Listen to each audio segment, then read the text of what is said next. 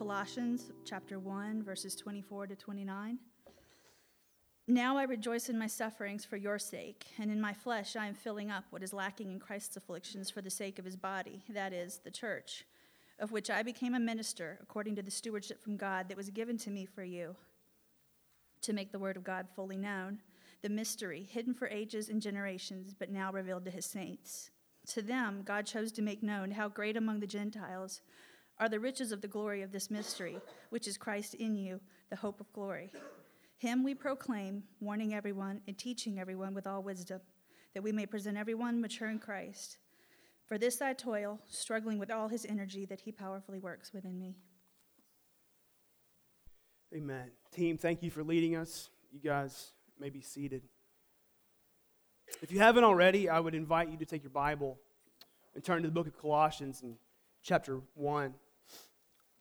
Book of Colossians chapter 1. I want to start by telling you a story that places us right in the middle of this passage. It was 9 years ago. I believe it was just after the May 2010 floods. And 8 of us sat in a dirty, musty, smelly conference room at the Nashville Baptist Association right across the river from the Titan Stadium. And we were being trained on how to plant a church. And the person leading the training said, you know, every church needs to have a unique, special vision just for it. Now get in small groups and talk about that. And so the 8 of us that were a part of what would later become Redeemer, we quickly decided he was wrong, that the Church of Jesus has one vision set by Jesus. And then we began to wrestle, how can we put into words what we believe God is calling us to do? In essence, what makes starting a new church worth it? And we landed on Colossians chapter 1, verse 28. Him, being Christ, we proclaim, warning everyone and teaching everyone with all wisdom that we may present everyone mature in Christ. And so for 9 years, we've said that Redeemer Church exists for Colossians 1:28 to happen. Redeemer Church exists so that Christ will be proclaimed, people will believe in him, and people who know him will grow to follow him well. It's become these banners. We exist to proclaim Christ and make disciples. Now, as we stand here 9 years later, on the beginning of a missions emphasis, here's the point I want you to hear clearly. This church was never the goal. And us being in this room on this day was never the goal. The goal was to see God's mission of taking the gospel to those who were far off so that they might be brought near, was to see that mission advanced and for us to have a place in that mission. So Redeemer Church, or any local church, is not the goal. It's just a piece of the puzzle. A piece of the puzzle that says you matter and you have a place in God's plan, but God blesses you so that the mission goes on. And so it's never been our goal to proclaim Christ and make disciples so that we could be awesome. If so, we failed miserably anyway.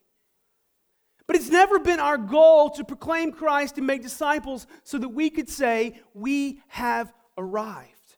It was our goal to proclaim Christ and make disciples to see the mission of God advanced in this particular part of Sumner County. And as that mission has advanced through us, do you know what the Lord wants? The mission to keep going. We're just a flow through. We're just a place of blessing where the blessing keeps going. And now that we are, dare I play on words? Sure, why not? Now that we are blessed with people and budgets and buildings and by worldly measures are successful, the really subtle twist of deception that would train wreck us would be to say, yeah, God's given us all this blessing so that we can put all our attention right here. And we could even use biblical words like proclaim Christ and make disciples. So I believe firmly that God wants us to proclaim Christ and make disciples here, but I believe that He wants us to go from here to there and be busy proclaiming Christ and making disciples. I believe that God is eager for His mission to carry forward through us in such a way that the kingdom has been radically expanded because He chose to build this church. So perhaps the 8 of us should repent a little bit. Because Colossians 1:28 isn't just about starting a church. It's about starting a church that advances the mission and builds the kingdom. And so what I want to say to you today, on the basis of the authority of the Apostle Paul and on the authority of the Word of God, it is God's will that the blessings poured on us be used to extend the gospel forward in the building of God's kingdom. So we could say it this way. Redeemer Church belongs to God. Redeemer Church exists for God's purposes. And God's purpose is for those who are far off to hear and believe. And the moment that Redeemer Church becomes only about Redeemer Church, then we have lost our way. I've chosen prayerfully this passage today to intentionally connect the mission of Redeemer with the mission's emphasis that Spencer introduced to you earlier. I've chosen this passage intentionally to say that who we have always intended to be is a church that lives out Colossians 1:28 in its fullness. And its fullness includes the missionary impulse of the gospel. Its fullness includes the missionary impulse of God.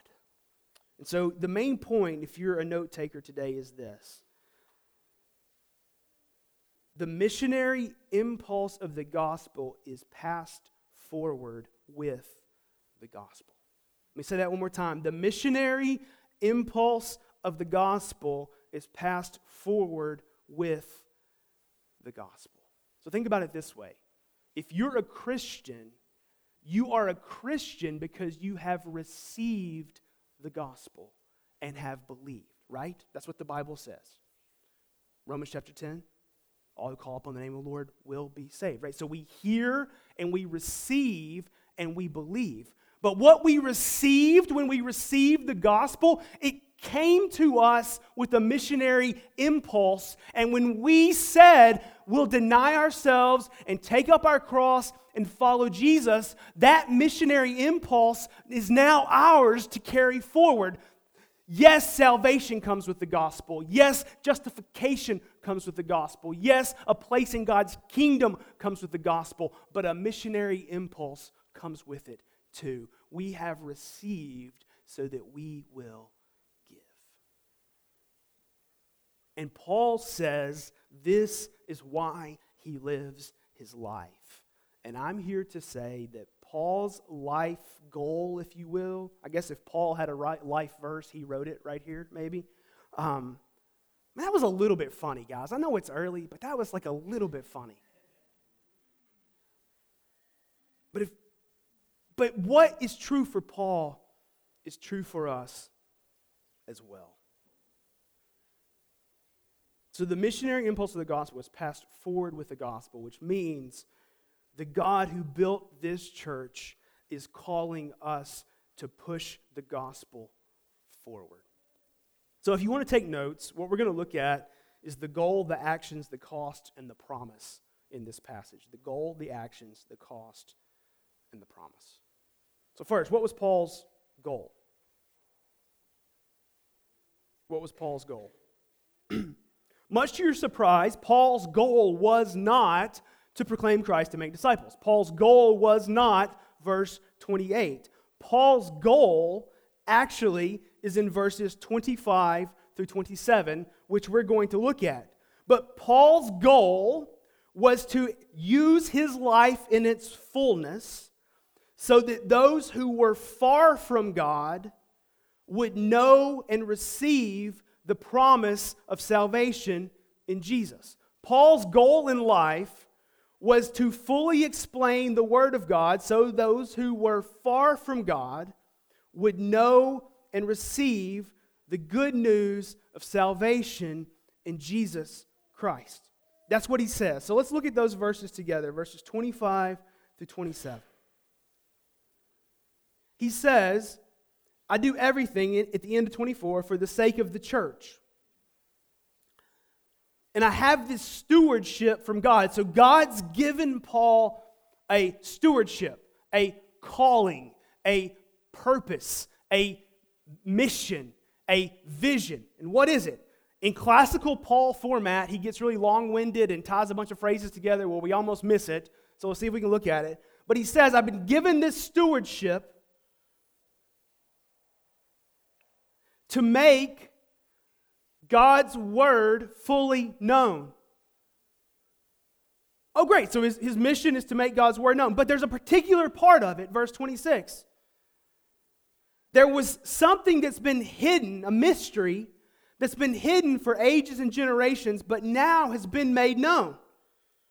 See, now Paul's just getting all wordsmithy and he's losing us, right? But he says, I've been given a calling to make a mystery known. Oh, okay. We're going to play Clue. No, not exactly. See, that was a little bit funny too. I'm just going to quit. You're not laughing.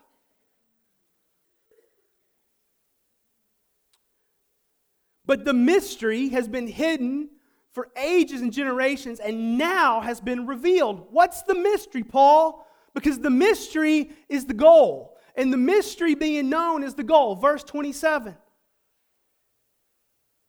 To them, God chose to make known how great among the Gentiles are the riches of the glory of this mystery, which is Christ in you, the hope of glory. Now, verse 27, while wordy and churchy and really theological, if you were reading that as a first century Jew, you would say that sentence makes no sense.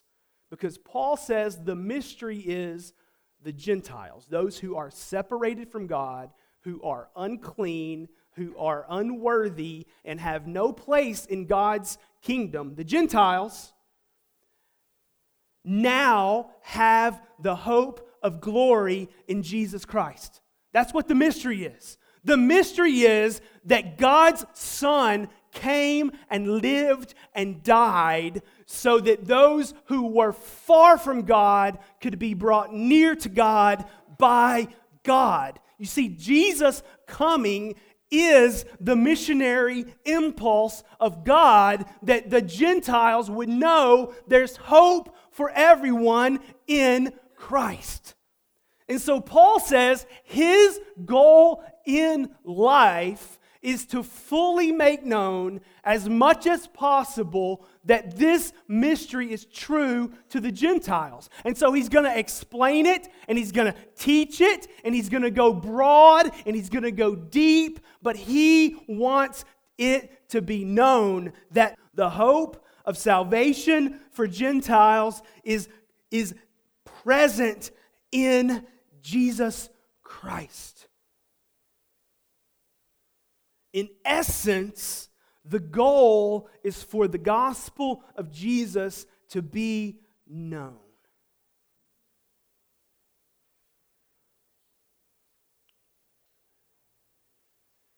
if you want to mark in your Bible this phrase right here, Christ in you, the hope of glory. This is the gospel. That Christ in anyone changes everything. This is the gospel, that Christ in anyone brings someone near to God. This is the gospel, that Christ in anyone gives the hope of eternal joy with God. That Christ in anyone gives the hope of experiencing the glory of God in its fullness. Paul's goal, in the simplest words possible, was to make it abundantly clear that Jesus came, missionary impulse, to bring radical hope and saving grace to all peoples. And there is no one who is too far from God to be separated from this impulse of Jesus for which he came.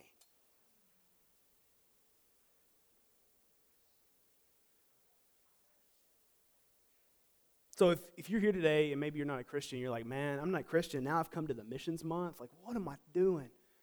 Just latch onto this one thing. Jesus Christ in you can and will change everything. Just believe it. Just believe it. Just stop trying to make yourself good enough to be acceptable to God and believe that Christ in you gives you the hope of glory.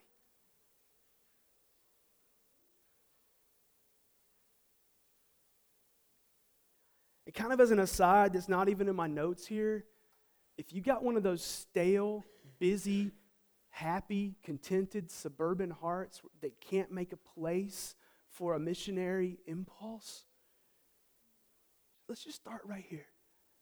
Think of the most broken person you know. Think of the most broken person you know. And do you believe that Christ in them could give them the hope of glory?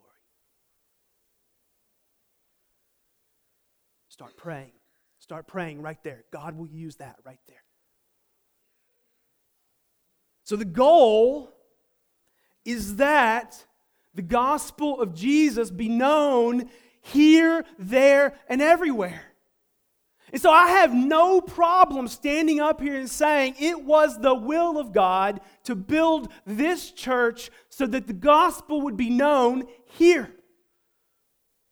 But I also have to say that it was the will of God to build this church so that the gospel would be known there. And by there, I mean everywhere. And we must not bottle up the gospel and make it all about us, because that would be dishonoring to the missionary God who brought the gospel to us to begin with.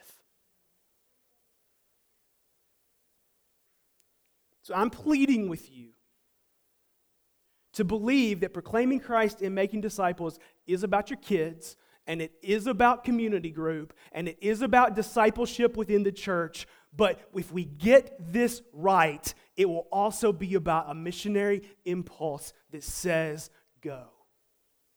Go somewhere. Go next door. Go to school. Go to work. Go to the store. Go to Uganda. I don't care, but the impulse that brought us the gospel says go. Go somewhere. Don't believe that God brought His amazing grace to us so that we could bottle it up for us. There's this strange, selfish thing in American life, and I may not get through all the points, and I don't care. We got 5 more sermons, you know. But there's this strange, selfish thing in American life. Like, we want to know that we fit, right? That's good. I think God made us that way. And so preachers like me stand up, and I've done this, and I've said, a big piece of the gospel is for us to see that we have a place in God's kingdom. And that's true, and that's biblical. But that does not mean that the story is about us. And there's such a subtle, slippery slope there. The story doesn't become about us because we have a place in it. The story always has and always will be about the glorious God who sent His Son to save sinners. And the good news is, yes, we have a place in it, but we're just a piece through which it flows. We must not allow ourselves to be the end of the line where the gospel loses its missionary impulse. So, okay, Pastor, I'm ready to take a step. How do I begin? Second point, the actions. And by the way, the actions, the cost, and the promise, I'm going to go quickly through these because they show up in our sermons over the next few weeks, okay? But the actions. If I want to take this seriously, what do I do? This is where verse 28 comes in. Verse 28 is the how of the missionary impulse. And it's this: we proclaim Christ and we make disciples. If we want to take this missionary impulse seriously, we proclaim Christ and make disciples. Look at verse 28. Him we proclaim. The him is Jesus, which means the message of the mission is Jesus. The message of the mission is that God sent His Son into the world to redeem sinners. The message of the mission centers around the death and the burial and the resurrection of Jesus, whereby He brought hope of glory to those who were far off. We proclaim Christ. And notice here that in the mission, the goal is not just conversion, but it's a life radically oriented to Jesus. And in the church, we call that discipleship. Discipleship simply means radically aligning ourselves with a leader.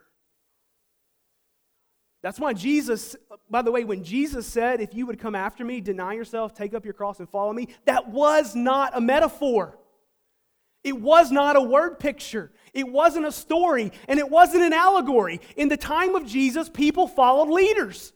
And they literally left their homes and left their families because they said, this leader has what I need, and I'm going with him.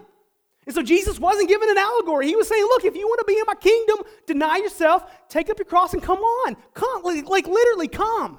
And so all discipleship means is I'm going to know the Word of God, the desires of God, the promises of God, and I'm going to believe them, and I'm going to go with Jesus. And so the mission is about proclaiming Christ and taking everything to follow Jesus. And if we want to take the missionary impulse seriously, we will know how to speak the gospel and how to open the Scripture and say, follow Jesus with me. Because the goal is not a bunch of conversions, but a whole bunch of people whose lives are radically oriented to Jesus. So, one of the simplest ways to know how to share the gospel is to become well acquainted with Ephesians chapter 2, verses 1 through 10. One of the simplest ways to know how to share the gospel is to become well acquainted with Ephesians chapter 2, verses 1 through 10. And what we see in there is sin, grace, faith, and new life. What we see in Ephesians chapter 2, verses 1 through 10 is sin, grace, faith, and new life. We see that the problem with the world is rebellion against God. We see that God took the first step. That's missionary impulse. God took the first step. He made us alive. Our response to the gospel is faith. That is believing in Jesus, identifying with Jesus, and those who by grace and through faith are followers of Christ have been given the Holy Spirit to dwell within us, which means we presently have new life. We are not who we used to be. So you can become well acquainted with Ephesians 2, chapter 10, and be able to talk explicitly and candidly and conversantly and in an informed way about who Jesus is. If you want to make disciples, I believe there are three elements: God's Word, God's people, and God's Spirit. If we want to make disciples, I believe there are three elements: God's Word. That's why Paul says we're going to warn and we're going to teach. God's Word. God's people. The discipleship endeavor happens together. And God's Spirit. The Spirit is with us to help us see new life. Now, we could talk a whole bunch more about this, but if we want to take the missionary impulse seriously within the church, in our families, in our communities, and to the ends of the earth, becoming conversant with how to proclaim Christ and how to actively make disciples is vital. So maybe the application question for you here is, what step do you need to take to move into the missionary impulse of God?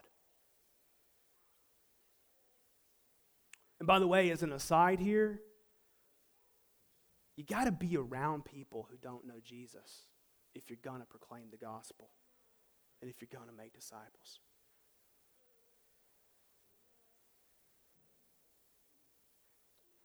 Third, the cost. The cost of the mission is two things in this passage. It's toil and it's suffering. It's toil and it's suffering. So verse 29, Paul says, "For this I toil," struggling. Now hear those words, toil, struggling. I'm guessing some of you maybe went on a date with your spouse last night, and when you got home, I said, "Hey, how was the date?" And you said, "It was toil. It was a struggle."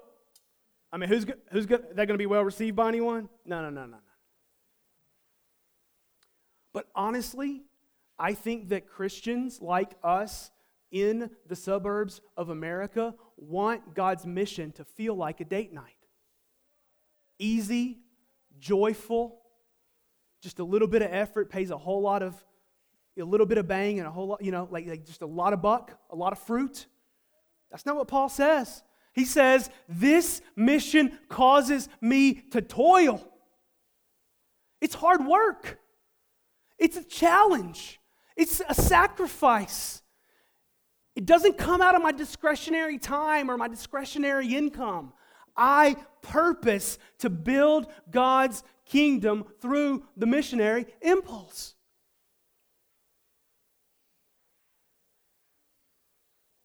So I'm just going to give you a question for today because we're coming back to this.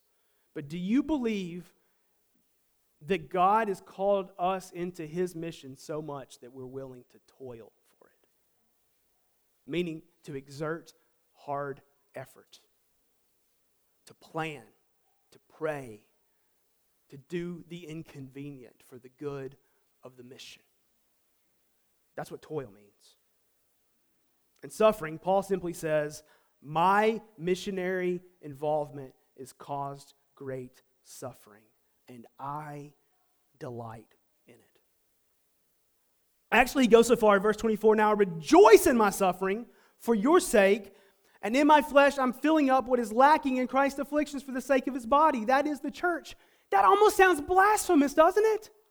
Paul's saying, I suffer for the mission as a way to display to the world that what Christ did is worth suffering for. I give a present testimony to the validity of Christ when I'm willing to suffer for it. Paul writes from jail. So the cost of the mission is high. So I don't want to sell you a bill of goods. Often, early in the life of Redeemer, by we, I mean me, Jamie was guilty of trying to make everything clear and simple and not that difficult. You know why they didn't work? Because it's difficult. And it's not simple. But it's worth it. It's worth it. And I'm saying, are you willing to think about your time and your friendships and your home with the same level of scrutiny as you do your budget to find a way to toil for the mission of God? That's what we're praying for. Fourth point, the promise.